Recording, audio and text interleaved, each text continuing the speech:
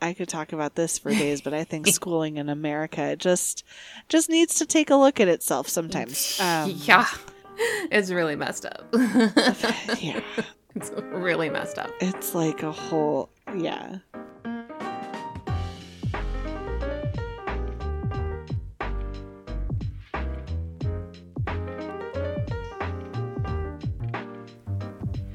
Legendary schools. So good.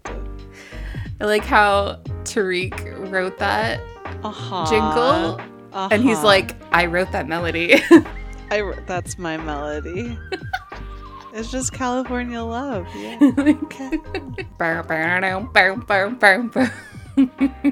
Well, we wrote that song, and welcome to It's so Pop catchy. It is. Oh, welcome. Hi, welcome. Hi, yes, hello. we have a podcast to do. Let's do it.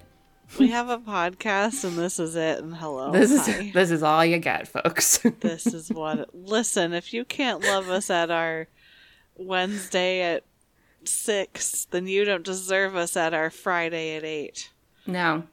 Friday at 8, I am probably in pajamas That's watching Gilmore Girls. Exactly. So. That's the best time. I mean, are you like that's But I actually am rewatching Gilmore Girls currently. Oh, I love that.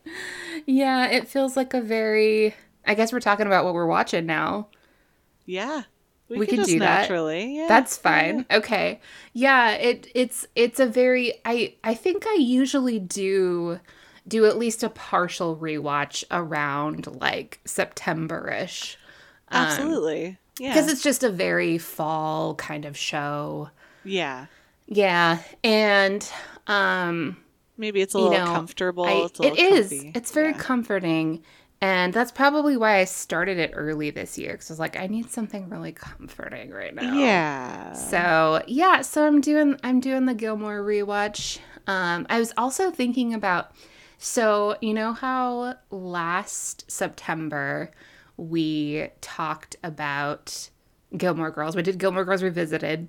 We did. And I expanded on my segment from our previous Gilmore discussion about Jane Austen influence in Gilmore Girls. Yeah. So I've been thinking about that again and thinking about expanding that even further than the expansion and maybe writing something. The expansion, Suki. The expansion. The expansion. I love that. Yeah. Very so cool. yeah, that's partially motivating my rewatch is that I want to write something about that. Amazing. Yeah. Yeah. I watched a couple new things though recently. Ooh. Yeah. So I watched the American Ghosts. I've been wanting to watch that. Yeah, I had watched the UK one like a couple years ago, and I think it's all on Max right now. I think it's still on there. Cool. And I really loved the UK one, and I was like, well, you know what happens when they like remake a UK sitcom in America? Sometimes you get The Office, or sometimes you get something completely forgettable that I for sure can't even name. So I was like, but like the cast is great. So like it's actually the main actress is from A Christmas Prince. Like it's Amber from A Christmas Prince. Oh my gosh. Yeah. So she, she's delightful. Good for Amber. Yeah, good for Amber. I guess that journalism paid off. That blog she was doing. Oh, and you know what's funny is that her character on Ghosts is a freelance writer. Okay, wow, that's amazing. She just keeps playing writers. But yeah, it's fun, and it also felt, like a very autumnal show. Yeah. It's very cozy. It reminds me of like Knives Out is like kind of the vibe, because it's in like this really old mansion. Okay. And like, yeah, that was the vibe I was getting. Yeah. Awesome. But yeah, it was good. Like slightly, of course, like slightly different sense of humor from the UK show. For because sure, like yeah. that's, American humor is a little different. But yeah, it was good. Good. I'm liking it. And who knows when all the shows will be back. Yeah. Could be a while. And then I watched a movie that just came out on Netflix called Happiness for Beginners.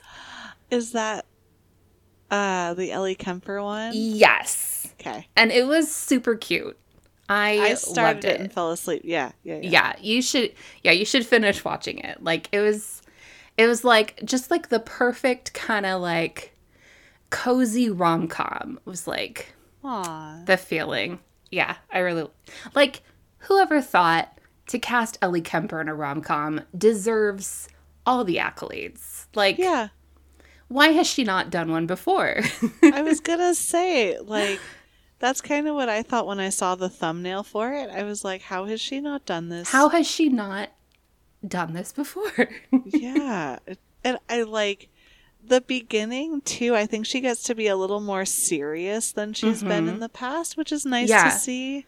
Yeah, this character is really different from both Kimmy Schmidt and Erin from The Office. Like, like it is like a more like I hesitate to say a more serious character, but she's definitely like a more kind of like a straightforward, driven character than those other two like bigger roles that she's played.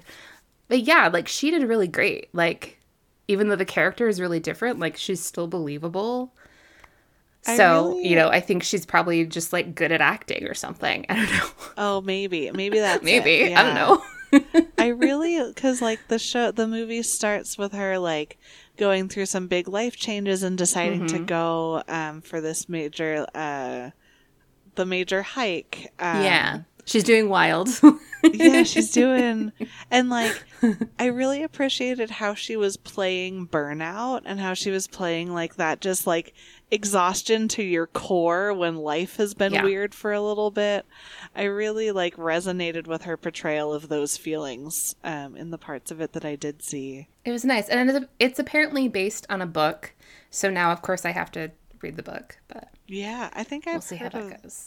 I think I'm remembering like the cover art for the book or something. Okay. It might have been like one of those like super popular for a little bit, kind of on everyone's top 10 lists. It was on like the number 6 bestseller like a year ago. So now you might be able to find it at Costco. Like that's right. Because that's how Costco books work, right? It's like the like the like number like 6 through 15 bestsellers from 6 months ago. That's what you find at Costco. And they love their like now a major Netflix production stickers too. Yeah. So what have you been watching? There's something so comforting to the first 10 minutes of the Ellie Kemper movie. The first 10 minutes of the Ellie Kemper movie. I have also gone to my comfort watches. Rhonda, I watched an entire season of Grey's Anatomy. That's incredible. In 48 hours. I applaud your commitment because that in 48 hours, so you were spending like half of that 48 hours watching Grey's Anatomy. I think it was over the weekend and I had a lot, and like it was one of those moments where like it's no longer like I'm going to check in on these characters. Maybe I'll watch a few episodes. It was like an emotional support marathon where I just had it on for like a very long time while I was doing some like onboarding and things for changes in my life. And so I just had it on as I was doing all of that kind of stressful new life stuff. And then I looked up and it was all of a sudden I was on season 2 and I was like, oh my goodness. That happens sometimes if you're watching a show on Hulu and you fall asleep and then like you wake up and it's on like season 2 of a show you've never even heard of before because it just auto plays something. Like, what is happening? How did I get here? Oh, Hulu, we love you. We love you. But please pay your actors and writers. We're looking at all of you across the Yeah. board. You gotta pay these people. Come on. Yeah. It's funny. Have you ever watched Grey's Anatomy? I watched, I think, like the first 2 seasons, like regularly when it, like as it was airing. Like I was pretty into it. Okay. And then I think I might have watched some of season 3 and then I just kind of lost interest. Sure. So I haven't seen anything past like mid season 3. So I was gifted the pleasure of Grey's Anatomy over the pandemic by our good friend of the podcast, Nicole. And she had watched it when like growing up and had always been kind of part of her watching cycle. And so we watched it together during the global pandemic that occurred in all of our lives. And yeah, I've heard of it. Yeah. Yeah, sure. Yeah. A lot of people have. And so a lot of people are talking about it. Yeah, it's on everyone's minds. And so I really fell in love with it because of like our friendship too. So like it's a comfort watch now for me, even though I'm kind of newer to it. And like it's one of those shows for me where it's so campy and so ridiculous one moment, and then you're like crying the next. And it's very like, Shonda. That's what it is. I love Shonda. Yeah. I truly love her because stuff. You get the same feeling with like Bridgerton, right? Like that's like it. They don't seem like they're that similar on a surface level, but like you watch it and you're like, yeah, these are both Shonda. These are so Shonda. Yeah. She, as we said in one of our previous, when we did Bridgerton, she knows how to orchestrate excellent television. Yes. She's a master She knows how to like configure characters for interesting conflicts. Yeah. And like these kind of like big ensemble casts have really interesting dynamics. Yes, very Shonda. And she understands what, like we talked about too, I think. She understands that good television shouldn't take itself seriously. Yes. Good television is fun and keeps you invested. It does not need to be like whatever. I don't know. It doesn't Game need of to Thrones. Be pretentious. Exactly. Yes, it doesn't need to be pretentious. Sometimes when you're exhausted, you just want to have joy and fun and emotional catharsis. And anyway, so I've been watching a lot of Grey's Anatomy. Still getting through Succession. And then just so many. Succession.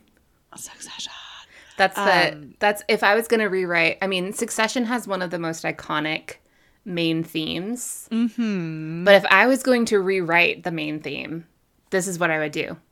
Succession. That's it. That's the whole thing. That's it. That's it.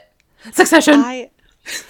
I think you should pitch that to even though the show's over. Even though it's over, I'll be like, hey, can we retroactively change the theme of Succession? We got to the episode of Kendall's birthday party. I think we should stop how we celebrate birthdays, and everyone has to have a Kendall birthday. Oh my gosh. When he's practicing for his performance, I was losing my mind. And then he's like, no, that's stupid. I don't want to do this anymore. Is that the one where he wears like the big gold chain? Is that the same one that I'm thinking of? Yes, ma'am. Okay. And iconic. He has a treehouse in there. And he is the moment.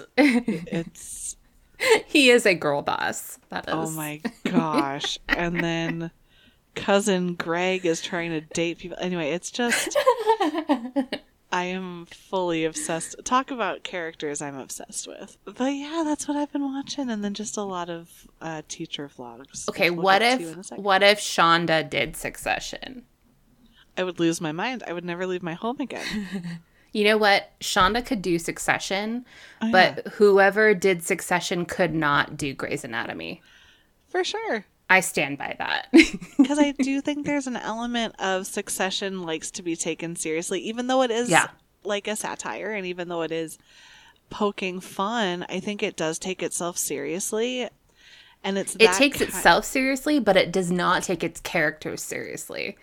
What is the hill that I will die on. And like, so, it wants us to make fun of the characters. but not success, like the show. But not itself, yeah. Whereas Shonda Rhimes wants you to have fun. Yes. And that's... The show that's is the having distinction. fun. Yeah. Yeah, I get it. Who did make Succession? I know we've talked about this before. Oh, I'm blanking on their Like, we names. quoted his interview We for sure did. about Kendall. Yeah, anyway, it's fine. It's some white guy. It's fine. And you know what? With that said, I think it's okay to expect people to take your show seriously. But I also think it's okay not to. Yeah. I think those are just two different decisions that are obvious and can be felt by your audience. So, either way is fine, but they just create different results. So, yeah. We got very philosophical there. We sure did. I love that. As we talk about, we're not talking about Grey's Anatomy, we're talking about Abbott. Maybe we will one day. I think we might have to. I will have to rewatch it, at least some of it. I'm not going to watch all of it. It's have like to 20 watch all of it. seasons. I'm not watching Mara all of gets it. long COVID. Oh my god.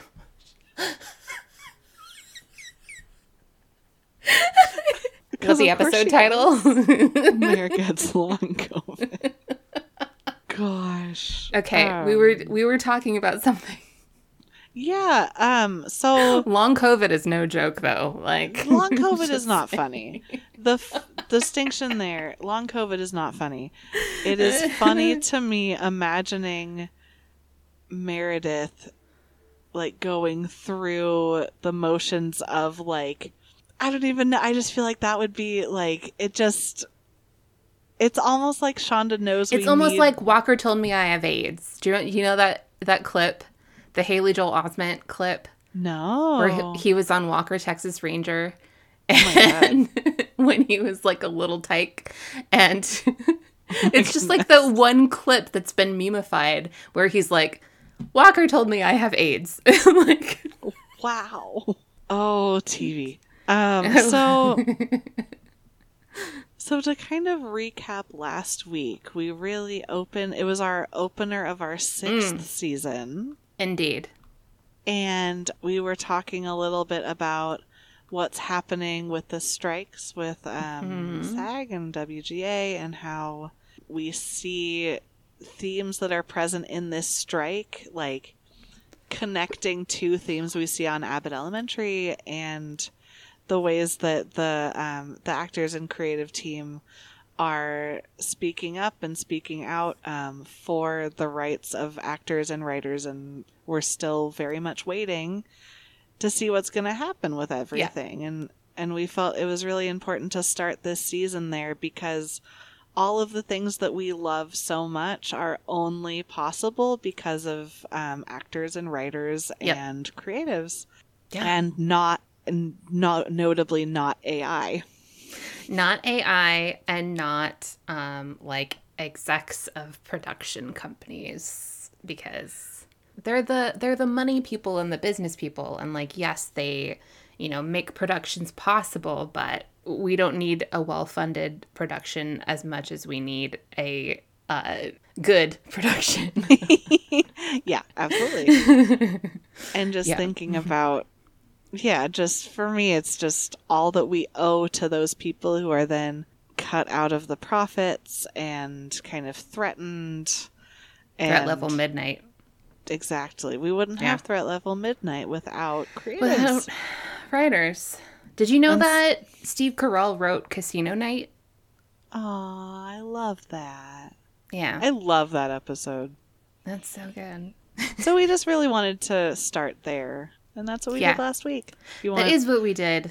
And then this week we're kind of thinking about some real world themes that are in Abbott, and kind of like the real life of a teacher and first year teacher experiences. And yeah, and like how we talk about like how media portrays teachers and their experiences, and then also just how we talk about public education in general and how Abbott kind of fits into that discourse. As a breath of fresh air. Yeah. And you know, like there's a lot of things that it definitely is, you know, gets like authentically. I'll talk a little bit about like real teachers commenting on, you know, the authenticity of the show.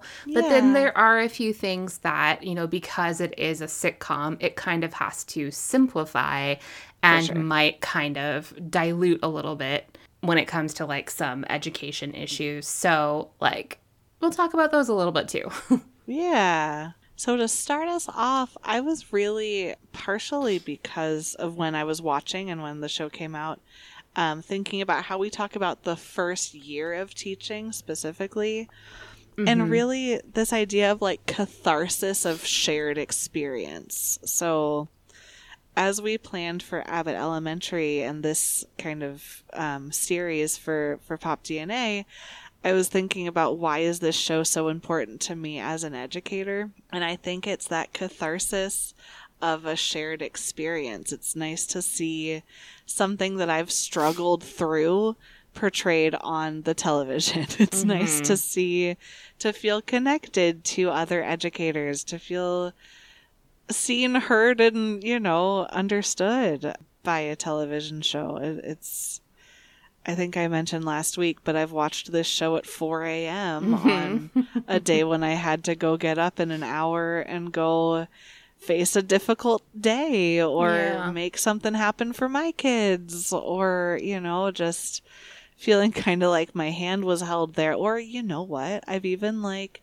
in those moments, I have even like cried as catharsis or like whatever it was. So that's just a little personal blurb. But it also, like, there's a few elements of your first year of teaching that I see in... So I paired, like, moments of your first year with moments from the show where they show it pretty well. And granted, Janine and Jacob are in their second year of teaching. Yes. Yeah. But... I mean, we'll fudge the numbers. It's okay. Yeah. Well, but they talk, like, in the pilot, though, they talk about how, like, I think Janine says that, like, they started out with, like, a much larger cohort of first-year teachers. Yeah. And she and Jacob are the only ones left. Yeah. Which I'm sure you'll get into this, but I feel like that's probably a very, like, authentic experience. Yeah. It's really, really...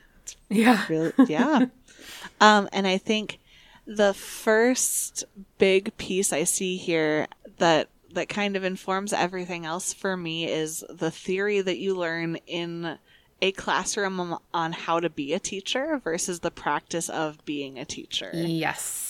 Yeah. And I think we see that across the board, but one place that I'm realizing I didn't even jot here in my notes, I think of when Gregory is writing across his classroom, he's planning for the year. He's found out that he's a teacher now.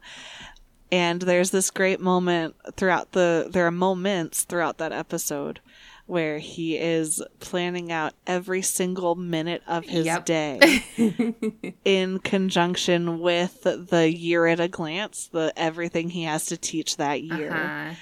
And I remember in teaching in my master's program, we would do 2 and 3 page lesson plans to get the theory of it. And so he's trying to do that with every single beat of every subject of the school year.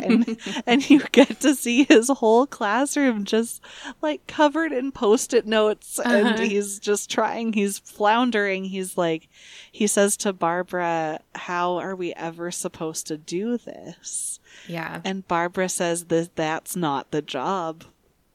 The job is not this level of lesson planning. The job is not approaching it like this. The job is finding a way that works for you, basically. Finding a way, like, yes, you will cover all of this content, but also, like, you can't do this kind of groundwork, or it's just, like, not going to work for you. Yeah. And I thought that was a really sweet moment where I think that's a moment a lot of first-year teachers can relate with, is just the look of panic and not ever feeling like you could possibly do the job well, especially with younger grades, because they're learning the whole world. Yep. And so, like, how are you supposed to teach them how to, like, focus on reading when they, like, don't know what, like, pencils are? Like, absolutely. That's extreme, but, like, you know, that's, yeah. Maybe they've never seen this many books all in one place before, and you're supposed to teach them how to read. Like, yeah. And people forget to teach them how to use a book, to teach them how to use the classroom, to teach them how to walk, like, through the hallways, things like that. And I really appreciate that struggle being highlighted, because that's a disconnect between the theory of classroom and what a classroom actually should look, sound, and feel like. It's also just such a sweet moment where we just see Barbara as such a leader in her class, in her school. And she, even though she might kind of sometimes ask for her space, or like say, I'm not, like, I don't need to put my energy to that always, she does wind up, I think, a lot of times giving more of herself, more and more and more of herself, in a way that's very true to being a teacher.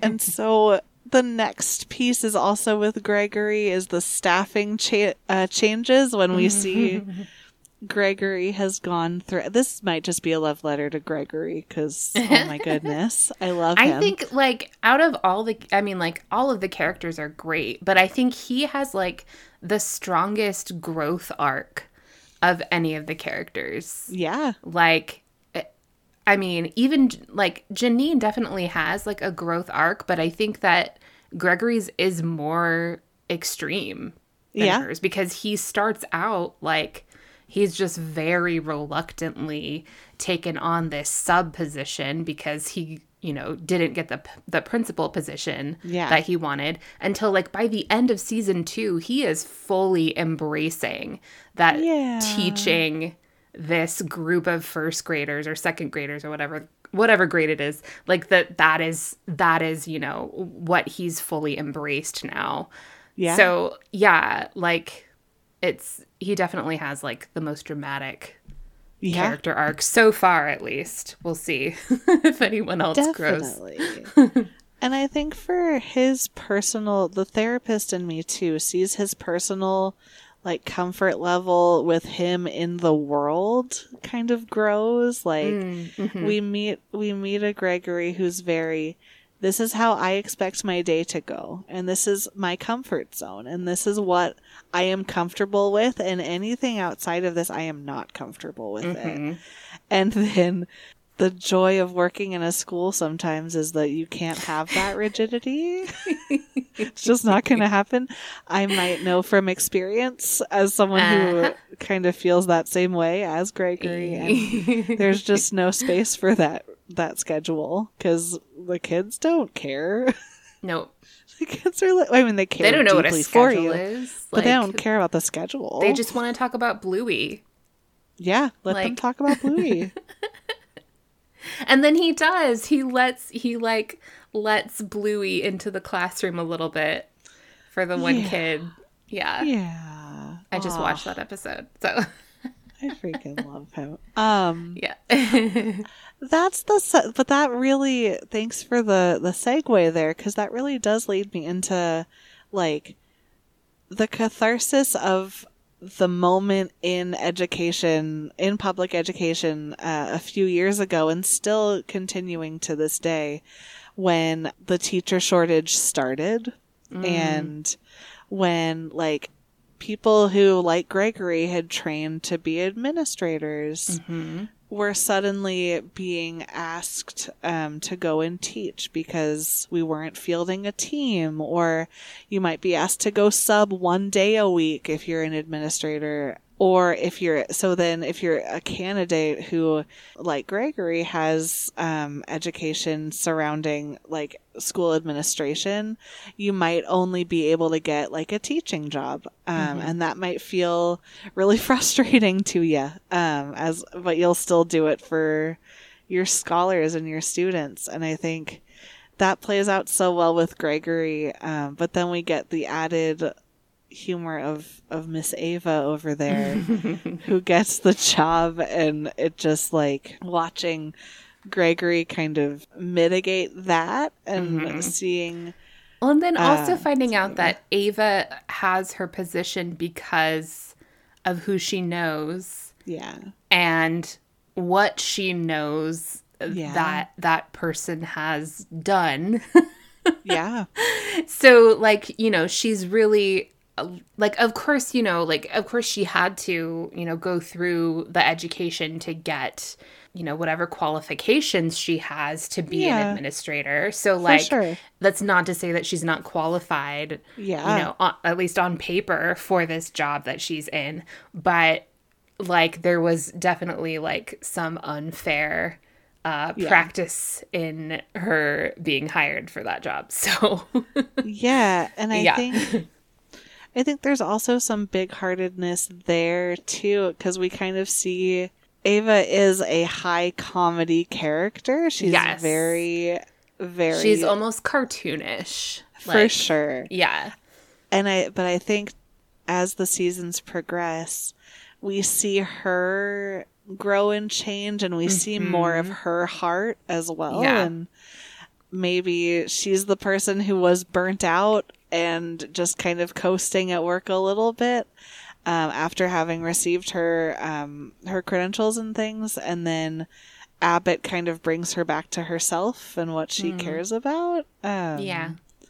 Without taking away, and that's such masterful writing, without taking away from this high comedic character.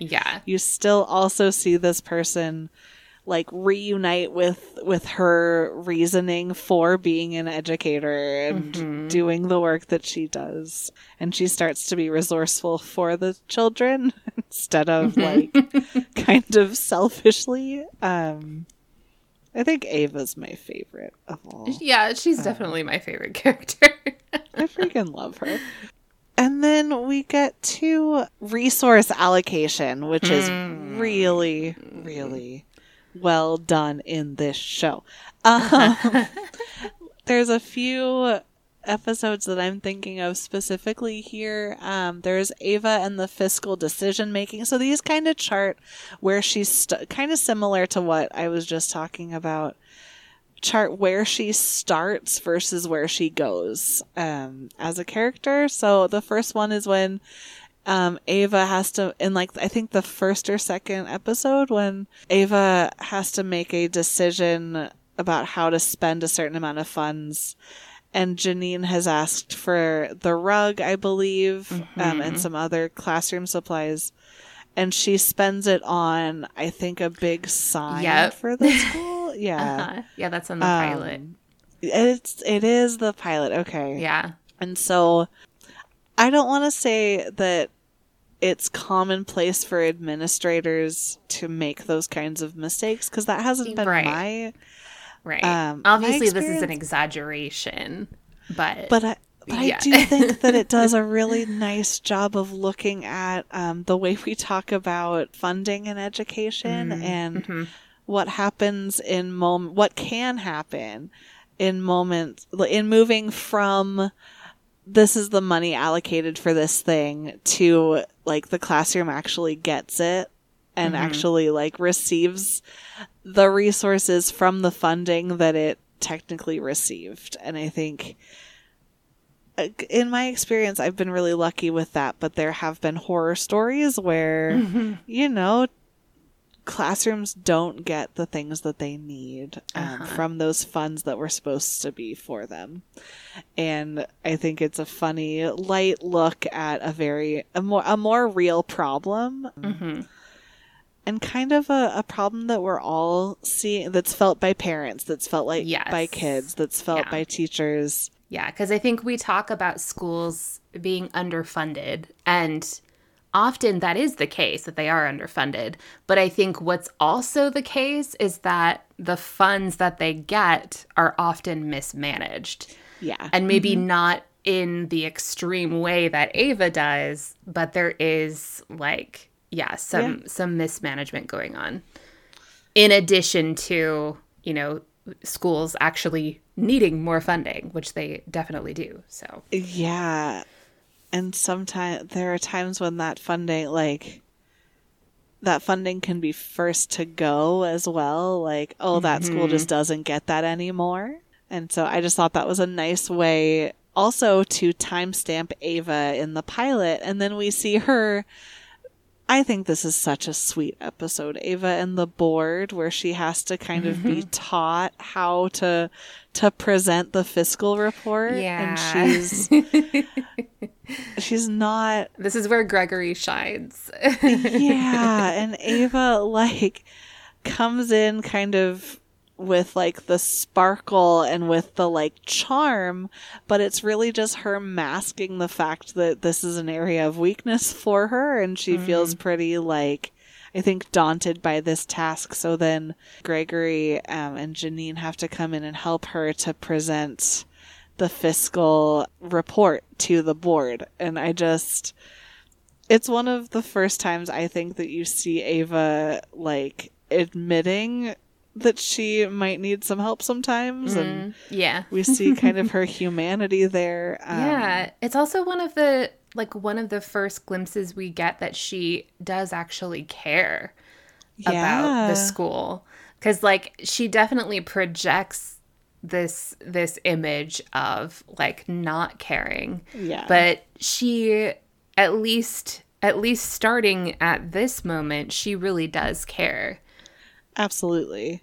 Yeah, I think you just fall in love with her in this moment. And it does reflect kind of what can happen if your board isn't strong, or if there's some like personal, I'm not saying like, again, not to this degree maybe that happens here where Ava knows something about the board member and it's just like, I'm not saying that that's happening in every school, but I do think, again, sometimes there's mismanagement there, and sometimes there's sometimes selfishness. It's a political, politics of the school district kind of thing. Yeah. Yeah. And sometimes it's just, I could talk about this for days, but I think schooling in America just needs to take a look at itself sometimes. Yeah. It's really messed up. It's really messed up. Yeah. It's like a whole, and like, it's kind of this unfair spot too, because even people who have the power, like, to change it, get told no and get given more and more and more red tape. And I can think of colleagues of mine who are fighting every day to get scholars what they need, and just getting met with more and more roadblocks. And it's it's a long haul. You gotta really believe in the kids that you teach to teach in public school, I think. Like, at the end of the day, that's gotta be what's driving you. Or you are just going to, like so many teachers that quit before 5 years. Yeah. And I can't, like, social media is becoming an outlet for those struggles and is helping teachers to unite with one another. But it's so interesting to get a show like Abbott Elementary where we do get a larger discourse on public education, and we do get to kind of think about it more. Mm-hmm. Yeah. I'd be interested to hear like what those, like you listed a few like social media creators who are also educators. Like, I'd be interested to hear what they think of Abbott Elementary.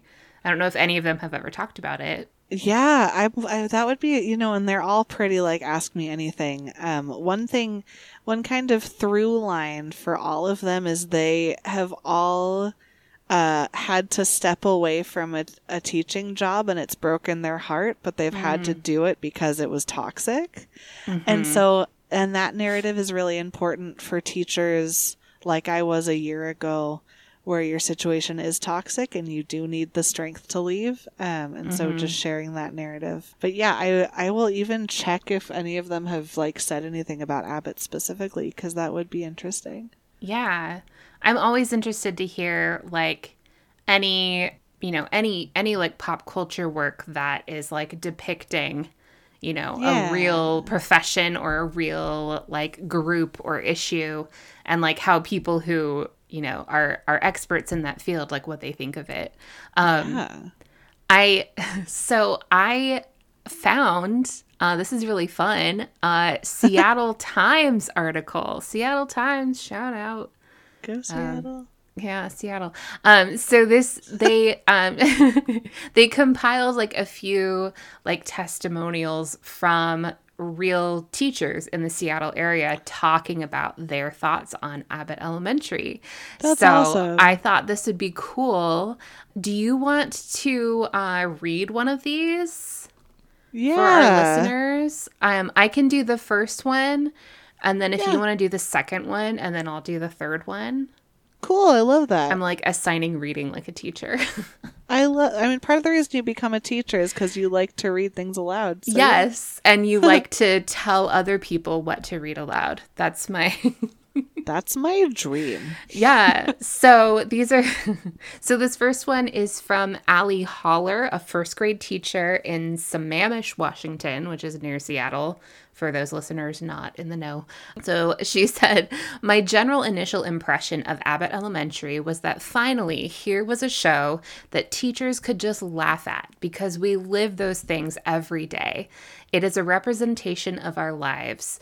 The things they get right are just the chaos of the day-to-day, all the planning that everyone is doing, and the social interactions throughout the school with your colleagues. Some things that they get wrong is obviously they did not fully include all the components of being in a school, like special education. There are so many pullouts that happen and kids just coming and going out of your classroom that they didn't really showcase." That was, I mean, obviously as a special educator, that's also something I've seen in the show. Like, I wish there was more. I can see how that would be really tough production-wise. For sure. Like, trying to cast young actors who are special needs could be really, that could be really tough.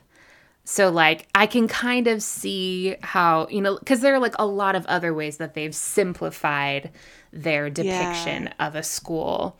So, yeah, but yeah, I do also think that, they could at least talk about it more, even if they don't, depict it. Yeah, absolutely. This second, Liz Ruiz Piana, a consulting and K-8 teacher in Seattle Public. I was a little skeptical about the show, of course, and thought maybe this will be funny. But I was really impressed. Right out the gate, I think Abbott Elementary gets the tone of what it's like and the feeling of what it's like to be a teacher pretty right. I definitely feel seen. There are some episodes that it's really hard for me to get through without crying or tearing up at least, because I've been in that situation. Yeah. I think that really encapsulates it. Like, there is some skepticism, I think, when you see a show like that, because teachers have gotten a lot of flack in the last couple years. Yeah. And so sometimes it's like, oh, are we going to be the butt of the joke, or are we going to be like or the face of the joke, as Michael Scott would say? Yes, exactly. But I also appreciate how she highlights feeling seen and kind of using it as like a catharsis to cry or to kind of go through your emotions about the work you're doing. That's awesome. Yeah. And then this last one, there were more in the article, which we'll link. I just pulled up the three that I thought kind of spoke to me the most. So this last one is from Selena Ryan, a K-5 teacher at John Muir Elementary in Kirkland, Washington.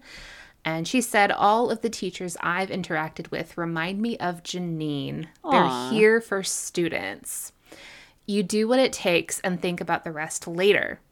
The moments where she was looking in the classroom and seeing her students sleeping on the rug, and why getting a new rug was so important for her. I've definitely been there. Yeah. Yeah. Yeah, like I think there's a reason why that moment was so, like, for both you and me personally, why that moment, like that storyline with getting the new rug, like hit home so much, because that like little moment encapsulates what that experience is like, not just for teachers, but for so many children, where their school, where their teacher is the only stable and comforting thing they have in their lives. So like I thought that just really hit home for sure. And I just, like it really matters. Anyway, yeah. Yeah. So, I do have a lot about charter schools because, you know, like that's a big part of the storyline in season 2. Yeah. And, you know, I think that charter schools have kind of become like a hot button issue, even like politically. Like it's kind of a, like, I think like, you know, both major US political parties have like, you know, like they're like, oh, we're strong on education. And so they talk about charter schools as like, you know, it's like a sexy thing to talk about, right? Like, for sure. And I think that, you know, Abbott Elementary doing this whole storyline on like this charter school that moves into their neighborhood, I think that it's like really good that they're kind of highlighting this discussion that you know is happening, and what charter schools actually mean for the children who go to them and for the children who don't go to them. But I think that the discussion and the issues around charter schools are a little more nuanced than the show portrays. For sure. So, yeah. So, I mean, like, they're not, you know, it's not completely wrong, but, you know, I just wanted to, like, delve into that a little bit. Yeah. And I know probably, like, not everyone is as fascinated with this as I am, so I'll try to... I'll try to keep it... Absolutely. And I think it is. I know you, Erin, are interested in charter schools and have opinions, but I don't know about all our listeners. So, yeah, absolutely. Yeah, all our 3 listeners who are hearing this. Yeah. So, like, looking at Abbott's portrayal of, like, it's this particular charter school in the show. So it's Addington Elementary, and, like, the name similarity, I'm sure, is not only intentional from like the standpoint of writing the show, but from the founder of the charter school. I'm sure that they intentionally chose a name that was similar to Abbott, right? Yeah. Like you can see that. So in the episode where they go to visit the charter school and they're just like completely wowed by, you know, how clean it is, how it doesn't have asbestos. Like, yeah. And then, like, when they get back to Abbott and Janine decides that she wants to paint her classroom, this is, like, one of my favorite jokes in the entire show. So Ava comes in and she's like, no, you can't just paint your classroom. You can't just do that. Like, you have to, you know, go through this approval process. And so she says, public school decor is the purview of, quote, the Philadelphia Department of Education, Animal Shelters, and Traffic. Oh, no. Just like, yeah. So, like, at the very least, Abbott Elementary, the show, is also showing that, you know, the traditional public school system is far from ideal as well, right? Like there's problems all around. Yeah. So there was this great New Yorker article that like really delved into charter schools in Philadelphia. In Philadelphia, like charter schools infidelity. Yes. In Philadelphia, in particular, like because you know, like in the context of how Abbott Elementary portrays it. So, right. So it gives this like very brief history. The first charter schools in Philadelphia opened in 1997. By 2019, more than a third of all students in publicly funded schools in Philadelphia were enrolled in charters.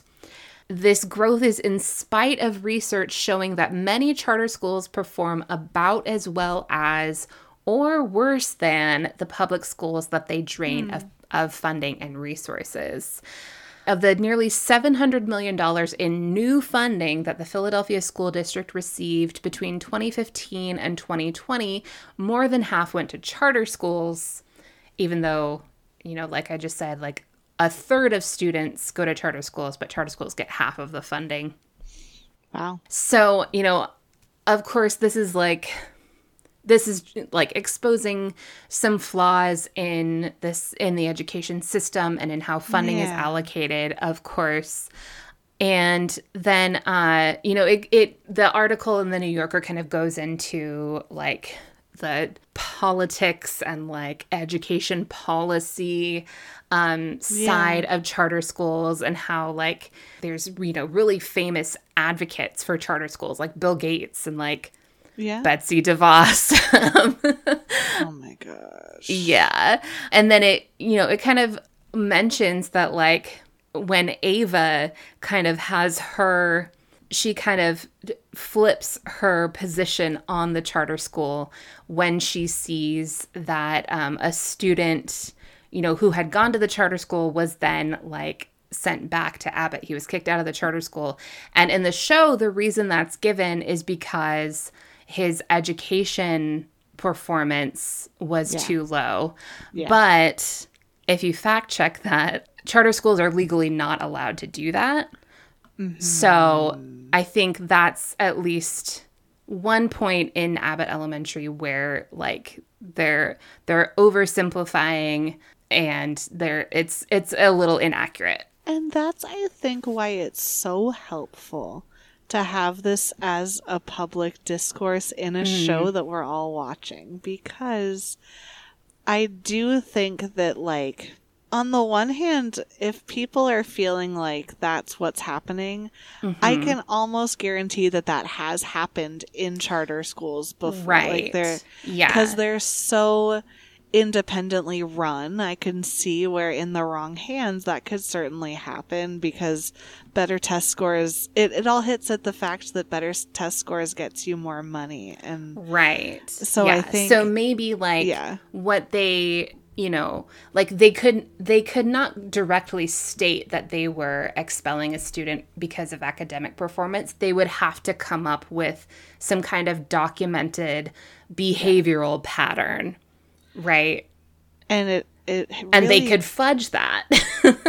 It does also hit just at the fact that is how fiscal decisions can get made in across public and private and a bunch of schools, is that the test scores drive the funding. And I think that is the real villain of the debate, is just how the test those scores funds are allocated. Yeah.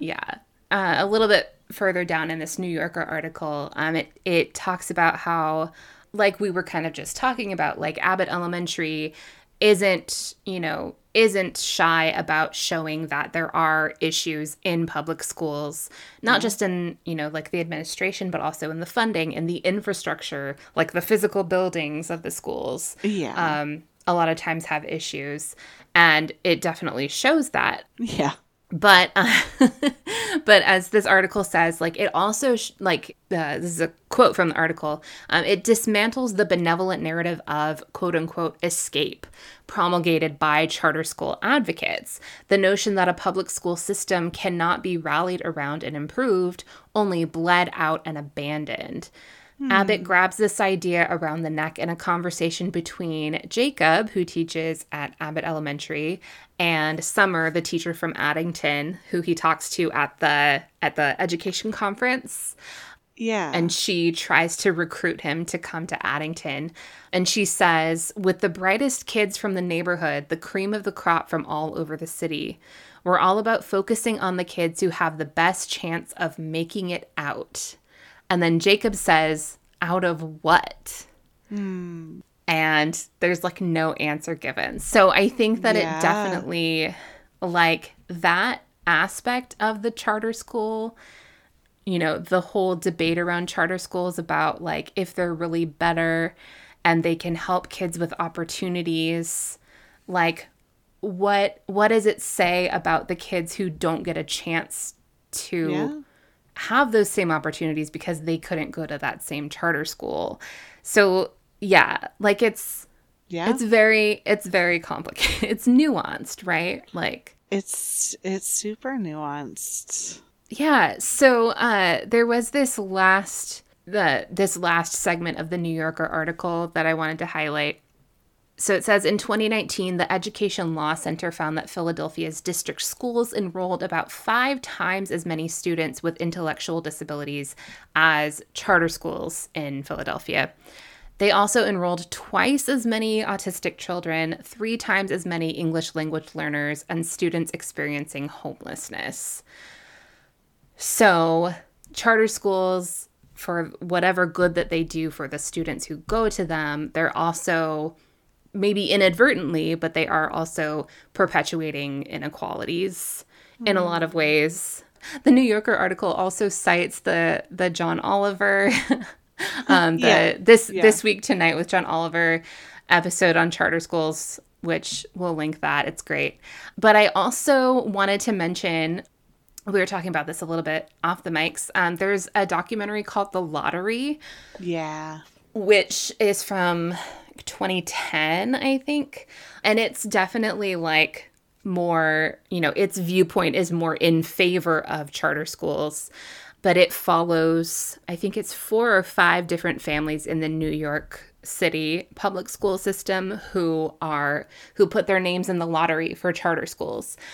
Because that is like, you know, like they're legally, charter schools are not allowed to have like a selection process. Right. Absolutely. They have to do, you know, a blind lottery basically. If there aren't enough spots for all the applicants, they have to do like a lottery. So to make it, you know, so that everyone has an equal opportunity basically. There's a few different like types of charter that kind of like do things a little differently. So there's ones that where things like that are in place, and there are some that kind of keep people out, and then there are also ones which kind of put flyers up all over the neighborhood and like welcome as many as could possibly fit in the building. And I think there's just differences in approach there. Yeah. And it might because even, they're all, you know, they're all like founded and run by individual people who have their own ideas about what, you know, a school should be. Yeah. And so you get kind of like this disparity of like either like the person's a Janine or the person's an Ava villain. Yeah, it's or the charter school guy from Abbott Elementary, right? Exactly. And it's like it's just so interesting because I think at the crux of everything is that we need to be really discerning about what is happening to our students. And it's why it's so important for podcasts like us to be talking about these things, because we have to be informed so that you don't get a Betsy DeVos, so that you don't get like let's appoint an education secretary who has never worked in education. Perfect. And then it's just, oh my gosh. Anyway, I didn't mean to derail. I just No, it's fine. But I did want to talk about this documentary, The Lottery, because it definitely has a point of view, and that point of view is kind of pro charter school. Yeah. But it does also present the other side, and I think especially there's one part where there's a public hearing for this charter school that wants to move into a building that is occupied by a traditional public school in New York City. And so at this hearing, we get to hear from parents who are on both sides of this debate for and against the charter school. But there's like one particular parent testimonial that like, I just rewatched this today, and this was like so moving to me. This is from, 13 years ago, but but I was like, this I think could really shift somebody's perspective. So it was this father who was talking about how he has an 8-year-old child who is in a traditional public school, and he has a 5-year-old who is in a charter school, and he's talking about how his 5-year-old often helps the 8-year-old with their homework. Wow. Obviously, like, we don't know the full situation. Like, maybe there's, some kind of learning disabilities for the 8-year-old. We don't know. But, like, what he says, so he said, I don't understand what's the big difference about the charter school, but I know it's helping her. It's making her a better person today. And it's also helping me too, because I didn't get a chance to finish school. I'm happy. I'm proud that somebody cares. Y'all should feel the same way. Forget your egos. Put it to the side. Forget about you. Look at your children. They want to become doctors. They want to become maybe the next president. And then it kind of fades out. But I was like, I'm like tearing up right now, even like, oh my gosh. Like, that's so, it's clearly not a black and white issue the way that the show paints it. I think that's the indicator there is, did whoever founded the charter school do so for their ego, to make money, this is a business venture, or did the person go in for the kids? It's just, and like, that's something we see. That's another reason we have to be so careful about where we're giving our, like, what situations we're putting our children into. And I think, like, if I'm trying to come to, like, as balanced a conclusion as I can, if I'm deciding my own opinion on charter schools, right? I think that if you're looking at it on an individual level, like, yes, for a lot of kids, charter schools have given them opportunities that they would not otherwise have had. But then there's also, like, if you watch the John Oliver segment, he, like, highlights a lot of charter schools that are very mismanaged, that are not good for the students that are in them, and that also, grossly misuse the funding that they're getting from the public school education fund.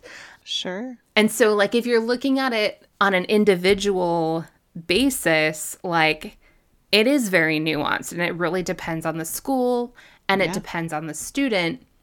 But I think if you look at it more holistically, like on a systemic level, it's really not that charter schools are the problem. It's that the way that funding is allocated for schools, that is what the problem is. Yeah. Yeah. Like, it's a bigger issue than just, like, the school itself. I so agree with that. I think the more I look at it, the more, like, I'm never going to disagree with an educator who gets up, like, works at a charter school or works at a public school. If you're showing up every day for the kids, it's just, where's your intention? And then, like you said, the way that we fund education is is creating the disparity, and is doing the disservice to our kids. And I think just, like, kind of more intangibly than how it's funded is just how the public perceives education. Yeah. And that's something that all the legislation in the world might never change that. So, That's a big factor. Yeah. It's a big thing. The one point that I can get 100% behind is that Abbott Elementary is fiction and it is entertainment. And we should not be getting the full scope of our understanding and perspective on this important public policy issue from a sitcom. So I completely agree with that. Well, now I feel like I should have a PhD in school policy. Heck yeah, after man. all that research I did. I love it. Yeah. That would actually be really fascinating to study. Absolutely. And like, especially like public policy surrounding education. That's what I'm like really interested in. Yeah. And as an educator, I really appreciate you bringing this conversation today, because I think it really matters. And yeah. And I think it is something that, especially, you know, like I said, like the buzzword charter school, right? Like that's such a like hot topic in like political debates, I think. So I think that there's a lot of misinformation and there's a lot of like incomplete perspectives that people might have. And so like just do your research when, you know, do your research when you're choosing where to send your kids, and do your research when you're voting on the people who make those policies. And consider what might be being hidden from view when buzzwords are thrown around. Yes. Like, absolutely. A buzzword is going to get people distracted. A buzzword isn't going to get people thinking critically. Yeah. So. One more thing. I didn't add it into our notes, but just today I listened to a podcast episode. So the podcast is called Detention with Dr. Nadia Lopez. And I've heard of this. Yeah. She also has a TED Talk that's really good. So I listened to this episode that she put out back in March that was like specifically about like the Abbott elementary storyline. And so like she's worked in both charter schools and traditional public schools. And so she, you know, has like a really holistic perspective that was really good to listen to. So I will link that, and everybody go listen to that if you want to hear more. And she's like really cool too. Like she opened a public school in New York. Wow. Like, and it wasn't a charter school. Like it's like a traditional public school. Yeah. Like she's incredible. Wow. She's so cool. All right. Now I'm done. Okay. Now it's time to say goodbye. Take care of yourself. Do something nice for someone who is yourself and then also isn't yourself. I'm myself and not myself. So yeah. I'm sometimes beside myself. Okay. Thanks, friends. Bye. Bye.